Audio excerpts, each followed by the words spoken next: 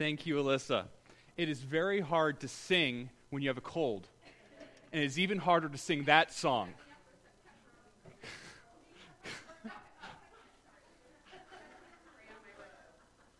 So thank you for sharing with us.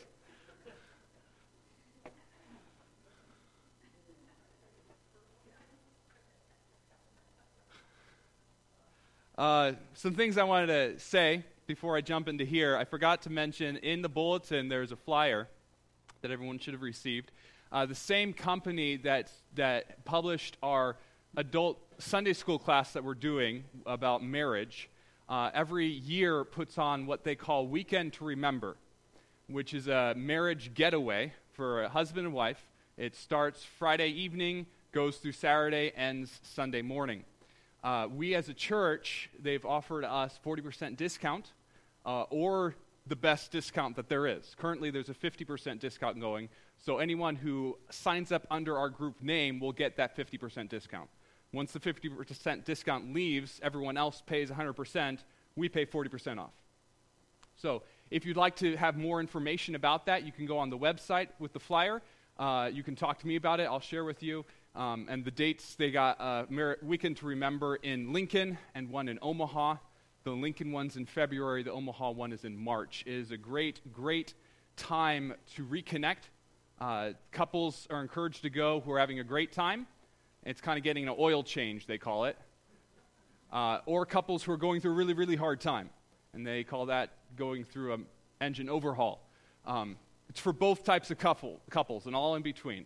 And it's a great, great program. Let me know if you want more information about that. There are more flyers for it on the back table. So if you, how to word this correctly, there's really no good way. If you know someone who would benefit from this weekend, you can take this flyer and give it to them, and they can share our same discount. Anyone who's, if they're your friends, they're your family, you're friends of your friends, I don't care, they can still be part of our group discount. So please spread it to anyone who wants, anyone who needs it, anyone I don't know. I'm just going to stop talking. That being said, we do have Sunday school today after service, all ages for kids downstairs, and we'll be session number 4 in our marriage Sunday school class upstairs here. It's going to be a fun one. Last week was Cheer and Cherish. This week is something else, and if you want to know, you can come to it. On to the passage for today, 1 Corinthians chapter 11, verses 2 to 16, and you thought I was stumbling over talking about inviting people to a marriage weekend. This passage is going to be a doozy. Not that we haven't already covered a lot of doozies. This one's going to be a doozy. But before that, let's warm myself up to it. Many of you know that before I was in ministry, I worked in food service. That is my professional experience, is food service.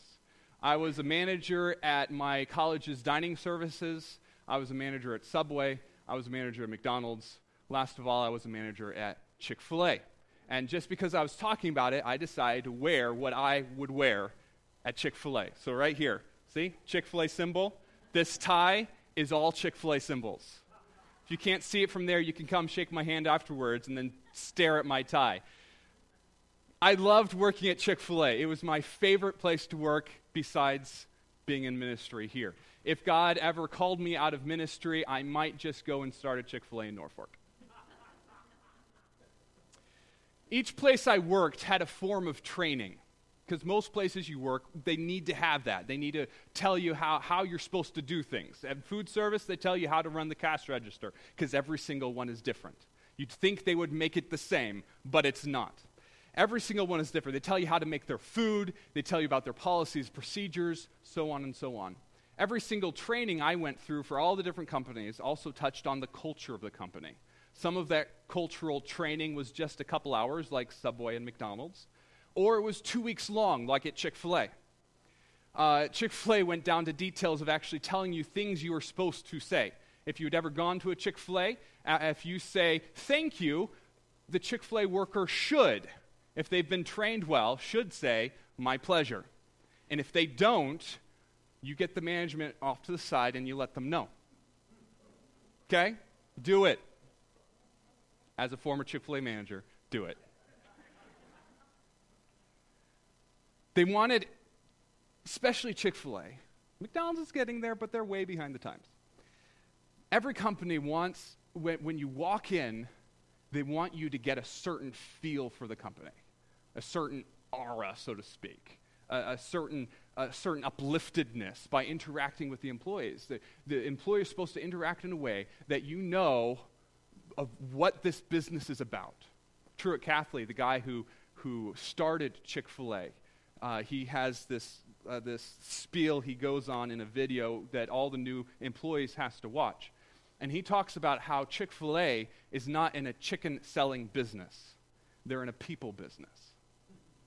Their goal is that every single person who walks into that company feels valued. Doesn't matter if they buy something or not, because they want people to come back, and they want people to feel good there. So they're in the people business, and they just happen to sell chicken on the side. Each place I worked not just had an expectation on the culture of how you're supposed to act to to customers and to people on beside you, your coworkers, but they had expectation on what you were to wear. Hence, my uniform here. If you go to McDonald's, every employee is going to wear the same thing. Supposed to wear the same thing. Sometimes they go, and they're about to change their uniforms, actually, McDonald's are. They're trying to be more trendy. Subway, every employee is going to be the same. Chick-fil-A, every employee is going to wear the same, except higher standard. They were like, okay, this is what you dress for your shirt. This is what you have to wear for your pants. This is what you have to wear for your shoes. This is what you have to wear for your tie. This is how your hair is supposed to look. It was like, it's this package that they want you to have. The company wanted everyone to know who their employees were by what they do, how they act, and by what they dress. When I worked at Chick-fil-A, I was the evening manager, and we closed our doors at 10. We closed everything up, cleaned everything up. We were out of there between 11:30 and midnight afterwards. On Fridays, I would take my whole crew out after we closed up and cleaned up, and we'd go and get milkshakes together Friday evenings. That's what we did. Because in Dallas, there were places that were open 24 hours. So we'd go and get milkshakes, maybe at Steak and Shake, maybe at IHOP, someplace like that. It was great fun. We would walk in, and immediately everyone knew that we were not employees at this other restaurant. They knew we were Chick-fil-A employees because we all still had our uniforms on. And they would purposefully say things to us to try to get us to say the Chick-fil-A-isms. Like every single one of us, people would walk by and they'd say, "Thank you." And once someone says thank you and you've been trained so much to say "my pleasure," without thinking, it just pops out. You haven't done anything for this person, but they said thank you, so you say "my pleasure." And they just laugh and giggle and go on. Our faith as followers of Jesus Christ is supposed to be the same. We are those who confess to follow Jesus Christ. Hopefully, we don't just tell people that we're followers of Jesus Christ, but hopefully there's been a time in our life when we have turned from our sins and come to Jesus in faith and confessed Him as our Savior, choosing to rest on Him alone for our salvation, receiving that intimate relationship. Hopefully there's been a point in our life where we have done that. And if we've done that, we can then turn around and tell people, hey, we're followers of Jesus Christ. But hopefully we're not just telling people that, but hopefully we're living it. If we have confessed to follow Jesus with our life, everything we do, including how we dress, including what we say, including how we interact with people, should be defined by the gospel. I don't want to throw companies under the bus, but I worked at McDonald's. And there's plenty of people who worked at McDonald's who didn't dress or act like McDonald's wanted them to act like. Hopefully we're not McDonald's Christians. Hopefully we're Chick-fil-A Christians. This is recorded. I probably shouldn't have said that. People should be able to look at us. They should be able to look at our choices of action, our choices of words, our choices even of attire, and know that we're followers of Jesus Christ. They should, just by looking at us. Now, the passage we are going to read today is one of the most hotly debated passages in the New Testament. You thought we went through some hard ones before in 1 Corinthians. We thought you went through some hard ones when we went into the minor prophets in the Old Testament last year. Well, this one is a doozy. It's hotly debated because of translation issues, but even more so because of application issues. We're going to read it, and I ask that as I read it, you would remember grace and you would not throw any tomatoes at me. Okay? We're good? All right. 1 Corinthians 11, verses 2 to 16. 1 Corinthians 11, verses 2 to 16. I praise you for remembering me in everything and for holding to the traditions just as I passed them on to you. But I want you to realize that the head of every man is Christ, and the head of the woman is man, and the head of Christ is God. Every man who prays or prophesies with his head covered dishonors his head, but every woman who prays or prophesies with her head uncovered dishonors her head. It is the same as having her head shaved. For if a woman does not cover her head, she might as well have her hair cut off.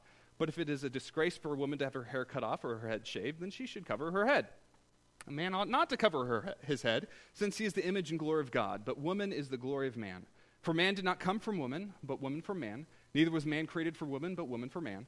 It is for this reason that a woman ought to have authority over her own head, because of the angels. Nevertheless, in the Lord, woman is not independent of man, nor is man independent of woman. For as woman came from man, so also man is born of woman, but everything comes from God. Judge for yourselves. Is it proper for a woman to pray to God with her head uncovered? Does not the very nature of things teach you that if a man has long hair, it is a disgrace to him, but that if a woman has long hair, it is her glory? For long hair is given to her as a covering. If anyone wants to be contentious about this, we have no other practice, nor the churches of God. Okay. Now, we're going to get this point over with. I'm not here up in front of you all, especially you ladies, and tell you to leave the church service and go and cover your head. I'm not going to stand up here and say that, because that's not what this passage is about. You say, but he says head coverings. Well, yeah, earlier on he also said meat sacrificed to idols, but there was a deeper issue going on than just meat sacrificed to idols. He talks about head coverings because there's a deeper issue going on that is manifested in the head coverings. So if you're a woman and you're afraid I was going to say, go put something on your head, can I hear a sigh of relief? Okay, good. You can go put something on your head then, since I didn't hear any sigh of relief. Let's pray. Father, thank you for giving us your word that we might know you better. And in knowing you better, we might live our lives differently. Lord, teach us. Let us know what it means to have our entire life affected by your gospel. Convict us of the sin in our life and the ways we need to change so the world around would know that we are your followers and we want to glorify you in all ways possible. Lord, touch us, teach us, and guide us. As I'm up here, Lord, I ask that I would decrease and that you would increase. And may my words be acceptable in your sight, my rock and my redeemer. Thanks, Father. Amen. Paul says that everything we do, including how we dress, is to be defined by the gospel. Everything we do, including how we dress, is to be defined by the gospel. This passage is the meeting of three different concepts, all crashing together into this subject of dress. So to apply this passage, we are going to look at three different questions, three different areas that point back to the subject of dress, specifically head coverings in the Corinthian society, but our dress in today's society. As we look at each question, we are going to answer that question by looking at the historical background of the passage. We're going to look at the theological background of the passage, and then we're going to look at a modern-day application of the passage. The key to any Bible study is not to look at today's society and read it back into Scripture, because Paul was writing in a specific context. So we don't look at today's society and read it back. We look at when Paul was writing, or when Peter was writing, or when Isaiah was writing, what's happening then, look at the theological principle, and then apply it to today. That's the key. We look at then theological principle and apply that principle to today. Which what we're going to try to do today. without getting caught in the quicksand that is especially apparent with this passage. Because there's a lot of difficulties in this passage. A lot of people get angry at this passage. Books have been written into this passage. There have been pastors who've written series, who've preached series on this passage. And I'm going to do it in one day. Okay? So, I got a lot to cover. I might talk faster than I even normally do, but we'll see. Just as an aside, just because I have to, so many people focus on women's head coverings in this passage, on the female aspect. In fact, there are some Bibles in their headings for this passage say, women's head coverings. Now, the headings are not inspired. Someone else wrote those. And I look at them and say, why in the world would you say that? Because Paul talks about men first. He says, every man who prays and prophesies with his head covered dishonors his head. And we don't have anyone writing books saying, men, when you pray, you better cover your head. Anyone see that? No, because everyone blips over the men and immediately goes to the woman and says, oh, but every woman who prays and prophesies with her head uncovered dishonors her head. So many people, when studying this passage, single out the woman. But in doing that, they perform biblical surgery and cut out several verses. Even people who claim to be Bible scholars, conservative Bible scholars, cut out several verses instead of actually teaching what the Bible says. Okay. Diving into the questions. First question, does how we dress show how God made us? Does how we dress show how God made us? That's the first question. We know that God made two sexes, male and female. Yes? You're still with me. All right. God made those sexes distinct. Yes? Awesome. Good. All right. God made those sexes distinct not in status, for we are all equal before God, but distinct in function. Yes? All right, good. I'm making sure no one falls asleep because this is going to be a very academic sermon. Let's look at what is happening historically at this time in Corinth. The Corinthian church realized the radicalness of the gospel. In Jewish society, in Roman society, and basically all the societies around at this time, women were not given very many rights in society. They weren't. But then Paul and Peter and the rest of the apostles come along, and they preach something radically different from the societies of the day. They say things like Galatians chapter 3, verse 28. There is neither Jew nor Gentile, neither slave nor free. There is neither male or female, for you are all one in Christ Jesus. Immediately, women are given a higher status than they were ever given at that life. Christian women were radically lifted up. In fact, where most polite societies would not allow women to address a public gathering, they couldn't come up front and say anything at this time. Churches at this time allowed women to come up and pray publicly, lead their congregation in prayer. Churches allowed their women to come up and prophesy in public, to say, this is the word from the Lord that I have for you at this time.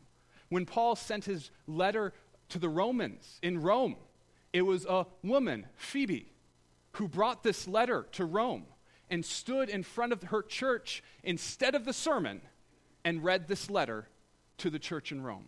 Such thing was not heard of at this time.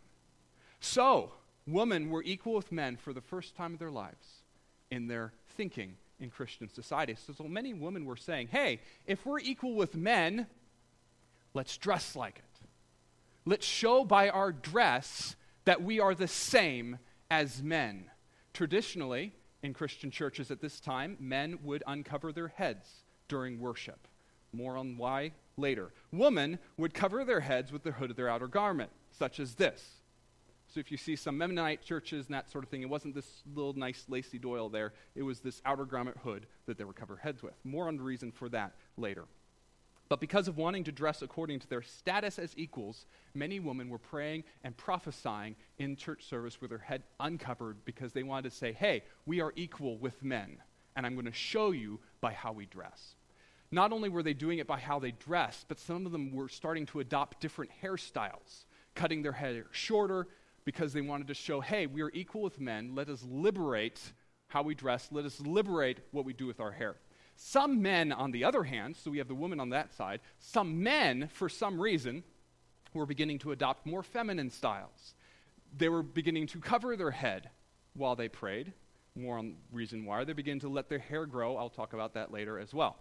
Paul looks at this trend toward unisex fashion in his church and gives a hard stop. Why?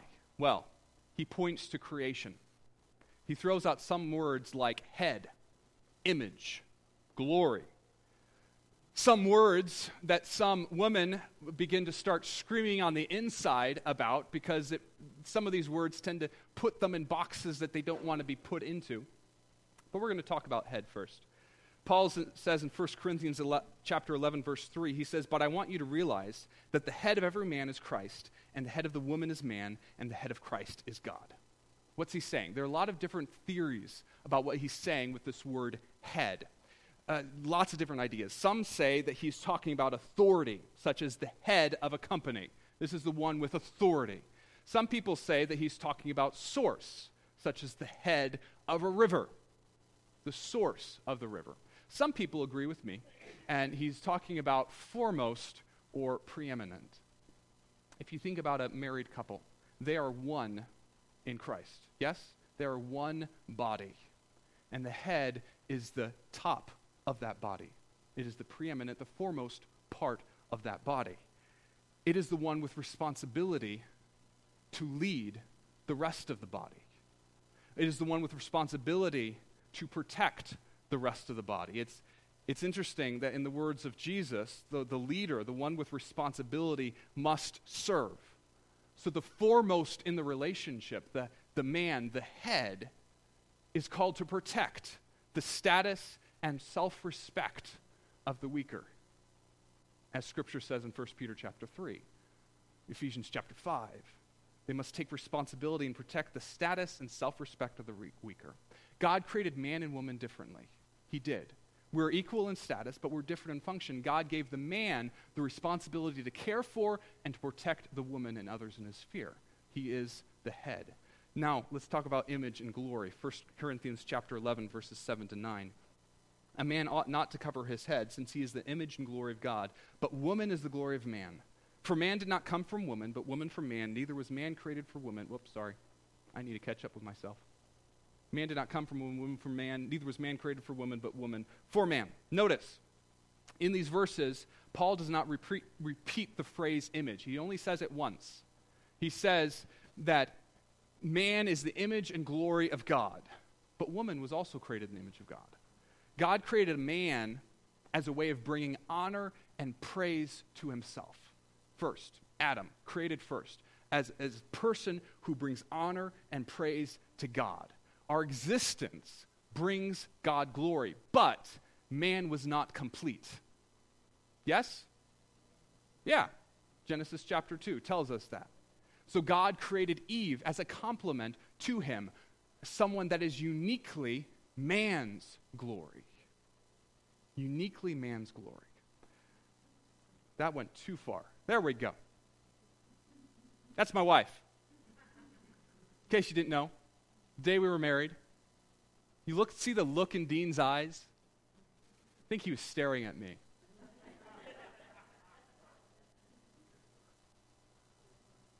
Pretty hard. It's like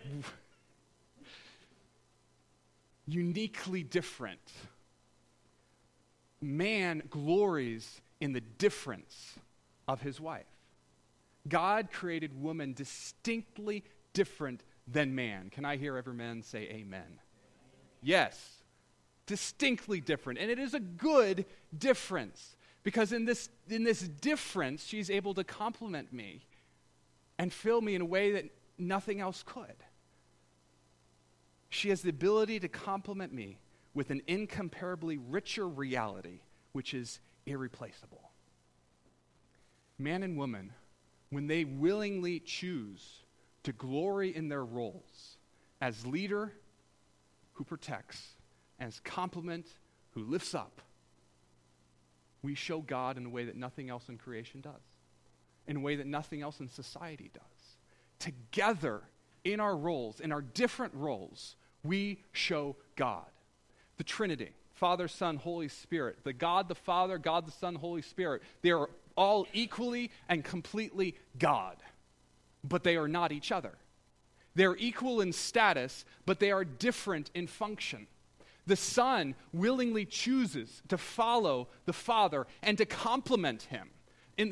It's not something that is forced on the Son. God the Father doesn't say, Son, you better do this.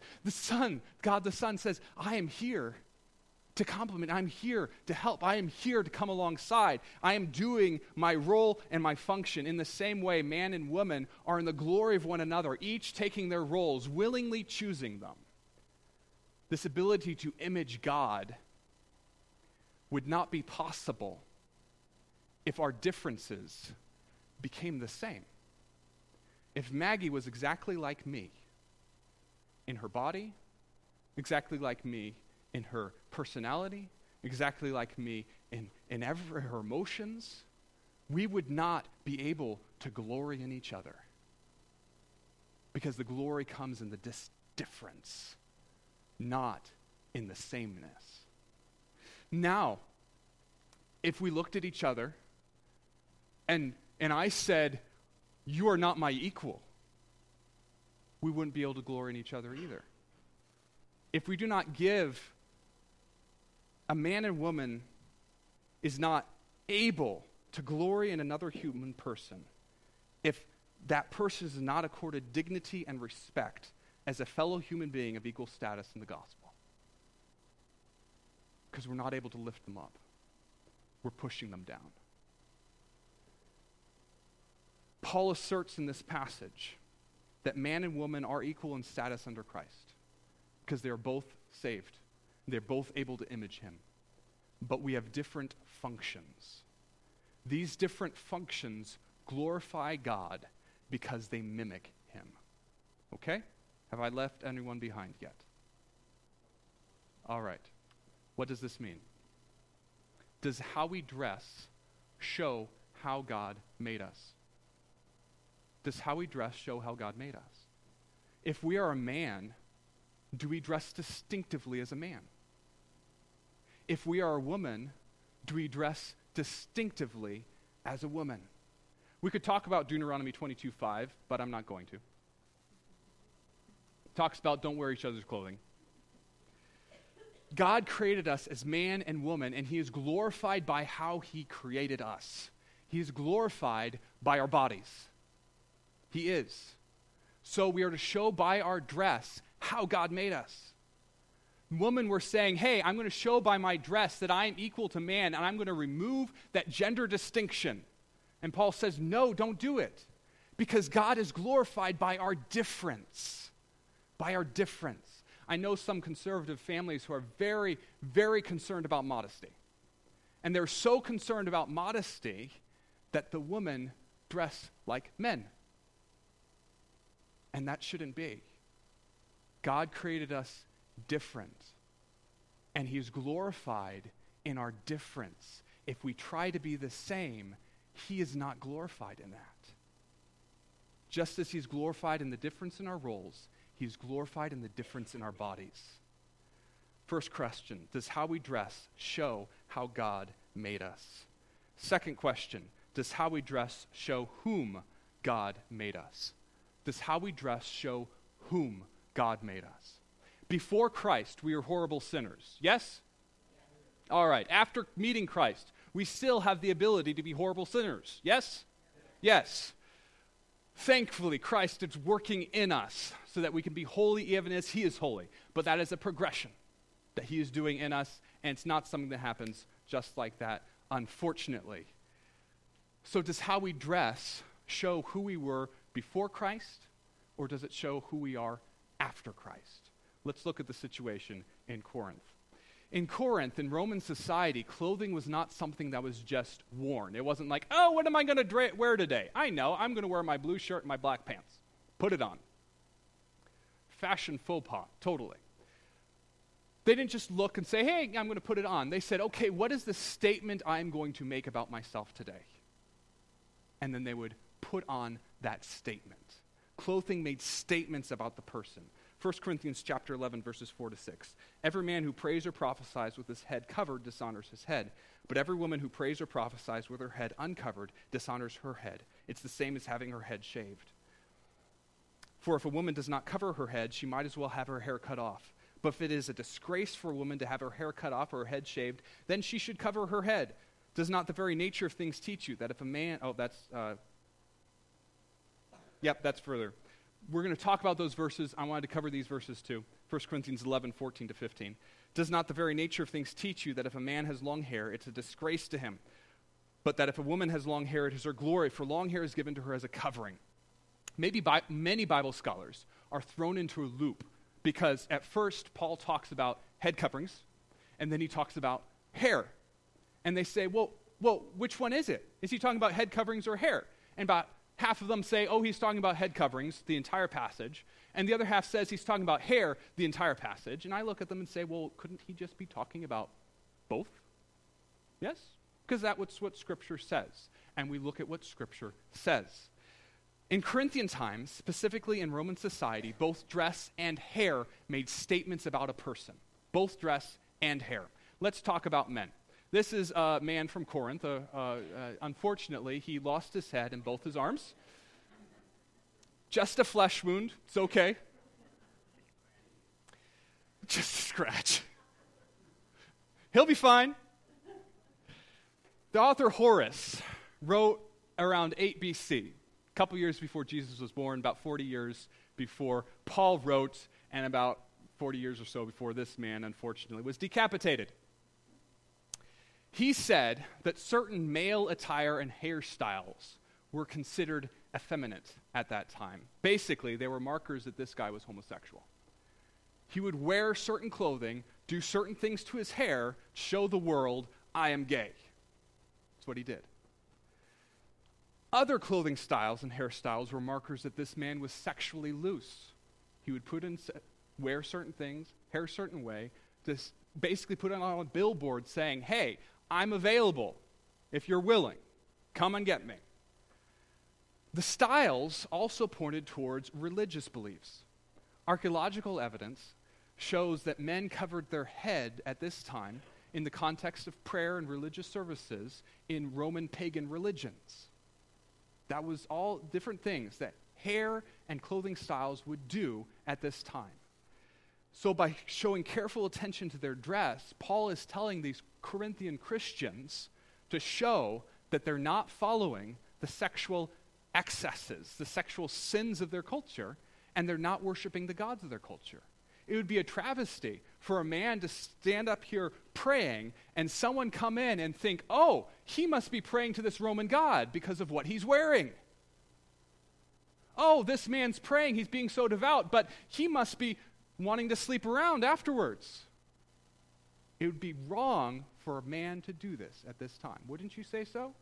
Yes. The Corinthians were supposed to pay careful attention to their dress. Their men were to not give off that time. Interestingly, just as an aside, I shouldn't say this because I'm running out of time, but that's okay. You're getting my historical geekedness.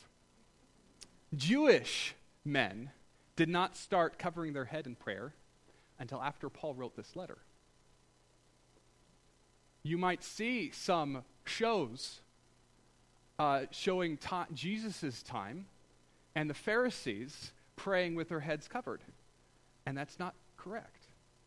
They didn't start covering their heads until the second half of the first century as a way of showing that they were not Christians. So, there you go. That's a freebie.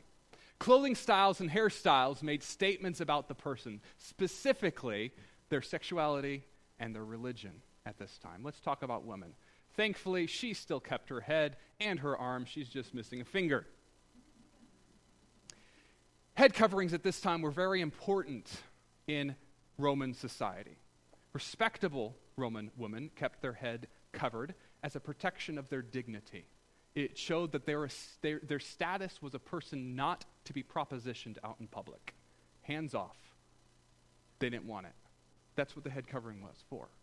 A historian by the name of Russell notes that the head covering was a badge of honor, of sexual reserve, and a mastery of the self.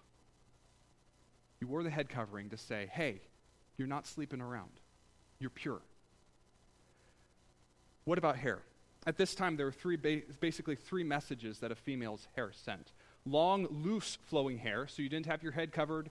Your hair was not up. It was just down, going all over the place. It was associated with undisciplined sexuality.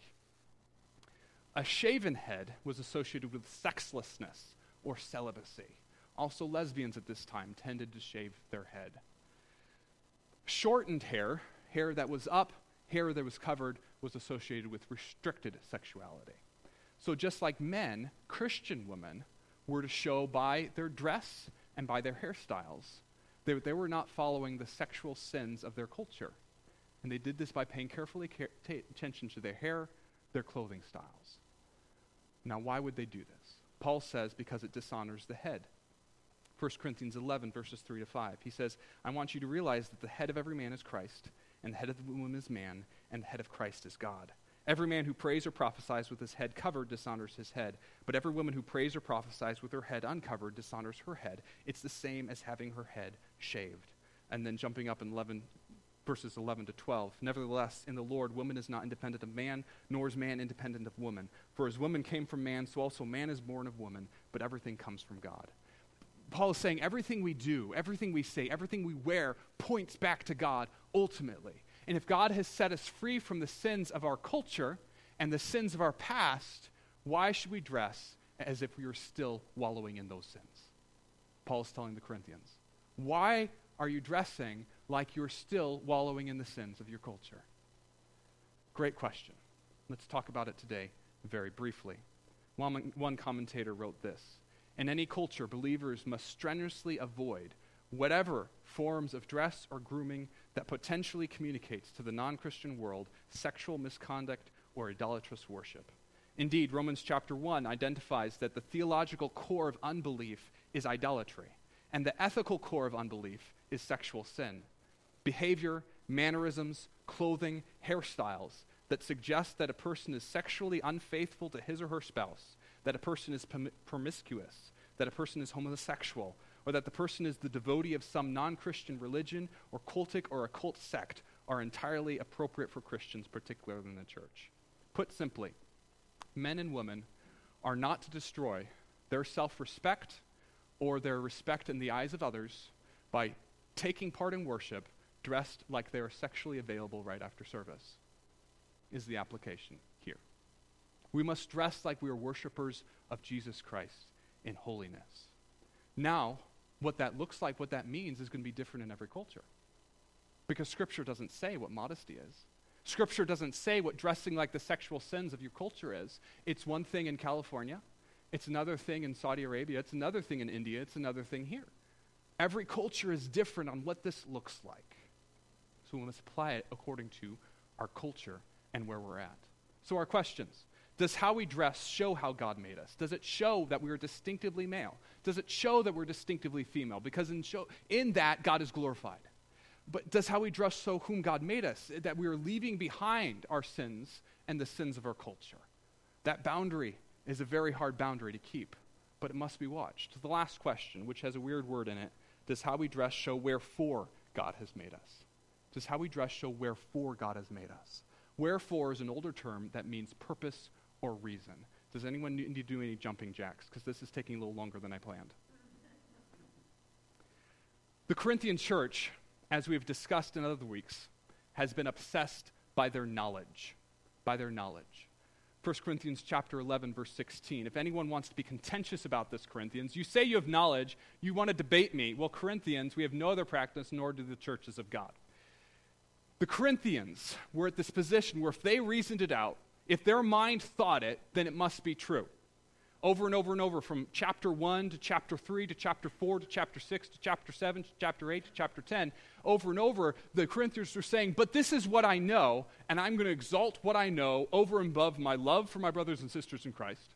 I'm going to exalt what I know over and above my need to show the gospel to the community. I'm going to exalt what I know over and above my priority of glorifying God. It's exalting my knowledge.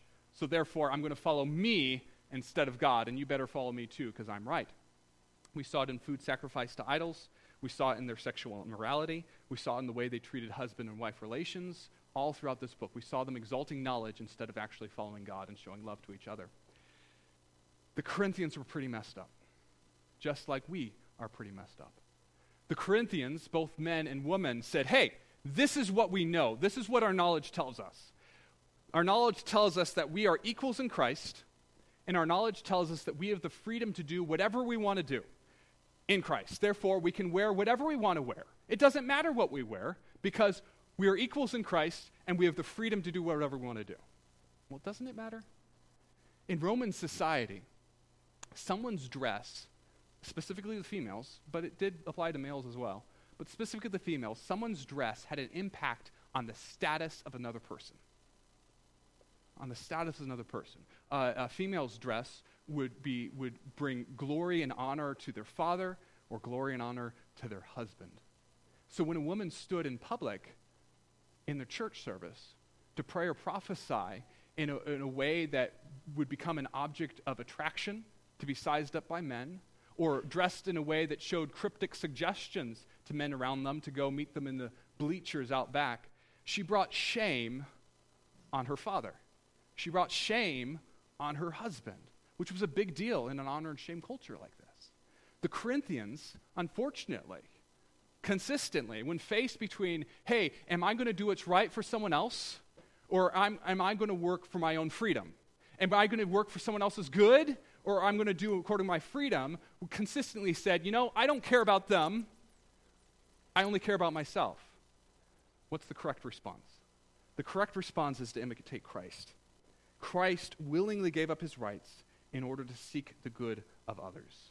Paul speaks about this in Philippians chapter 2, verses 3 to 4. He says, do nothing out of selfish ambition or vain conceit. Rather, in humility, value others above yourselves, not looking to your own interests, but each of you to the interests of the others. Why? Because Jesus did. We read about in Philippians chapter 2, verses 5 to 8. He says, in your relationships with one another, have the same mindset as Christ Jesus, who being in very nature God, did not consider equality with God something to be used to his own advantage.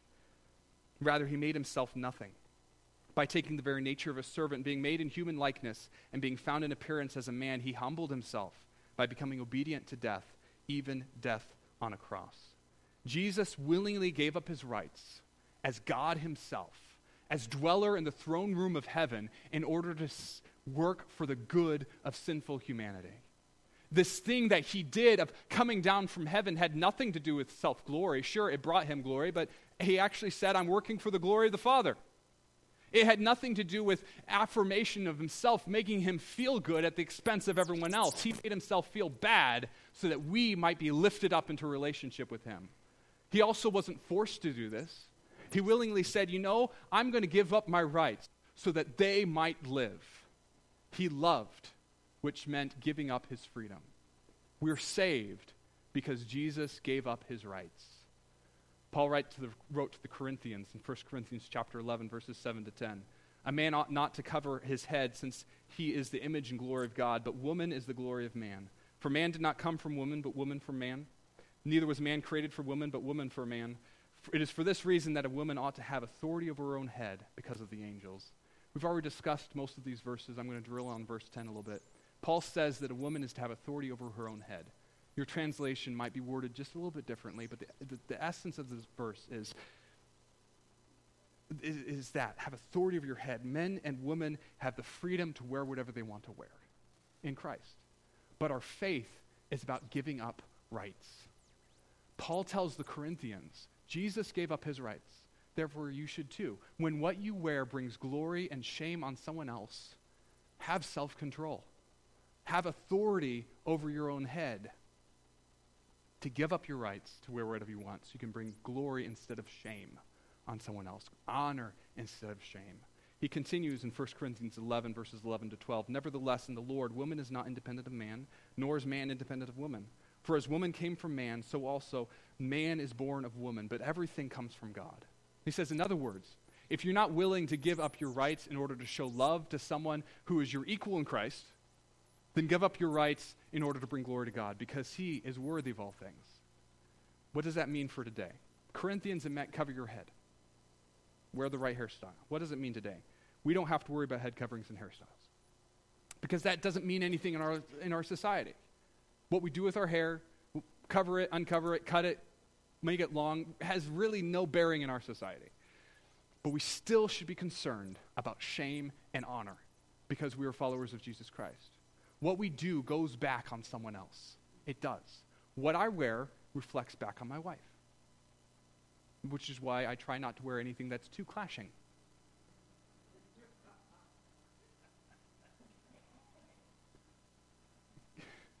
Okay? Not too clashing. What I wear reflects back on the church. What I wear reflects on my God. What we wear, it does. People look at us and they make judgments based upon what we wear. And so for the sake of someone else's honor, for the sake of his honor, we watch what we wear. Unfortunately, everyone in every culture has a different understanding of what that looks like, where that line is between dressing according to my gender and dressing according to the sin of my culture, and dressing according to giving up my rights to show the glory of God. Instead of touting freedom to do whatever I want, I should be asking, does this bring glory to God? Does this bring honor to my brothers and sisters in Christ? And is this an avenue for showing the gospel? Even our clothing, we can ask these questions.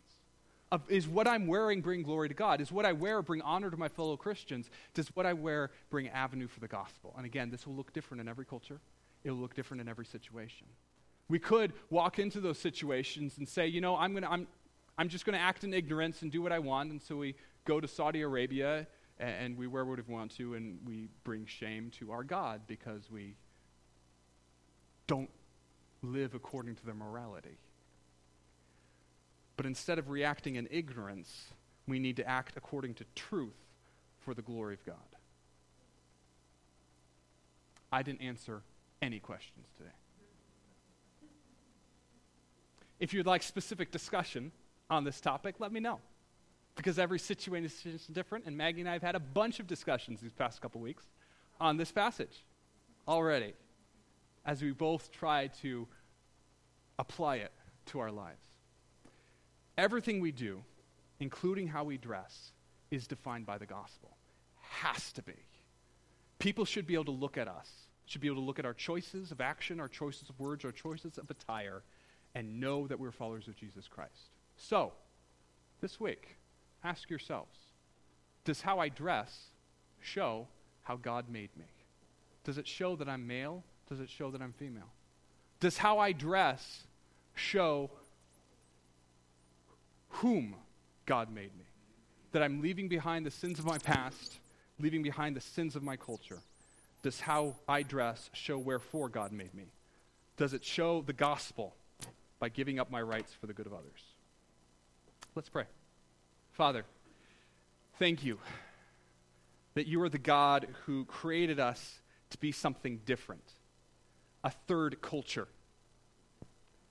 Not the culture of our nation, not the culture of the nations around, but the culture of your throne in heaven. Lord, help us to reflect that. Give us wisdom on how to reflect that, because it is really hard. But Lord, may our dress glorify you by our difference.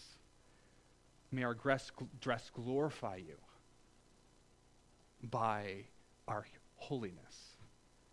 May our dress glorify you by the fact that we get to show others what you did for us. Lord, teach us what that means in our society. And may we have those conversations in truth and honesty. Thanks, Father. Amen.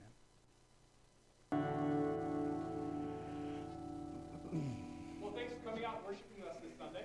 Next week's going to be a better week. We're going to talk about the Lord's Supper. So that'll be a great time. Interesting side note, just as I go along cultural differences, did you know it used to be the men who wore makeup? Proper men wore makeup, and women did not. So things change. It's crazy. Wear makeup next week, Brooke. Thank goodness. Sunday school for kids downstairs, Sunday school for adults upstairs as we explore marriage. And until we meet again, whether it is next week, whether it's when Christ calls us home, or sometime in between, may we live having the gospel impact all areas of our life.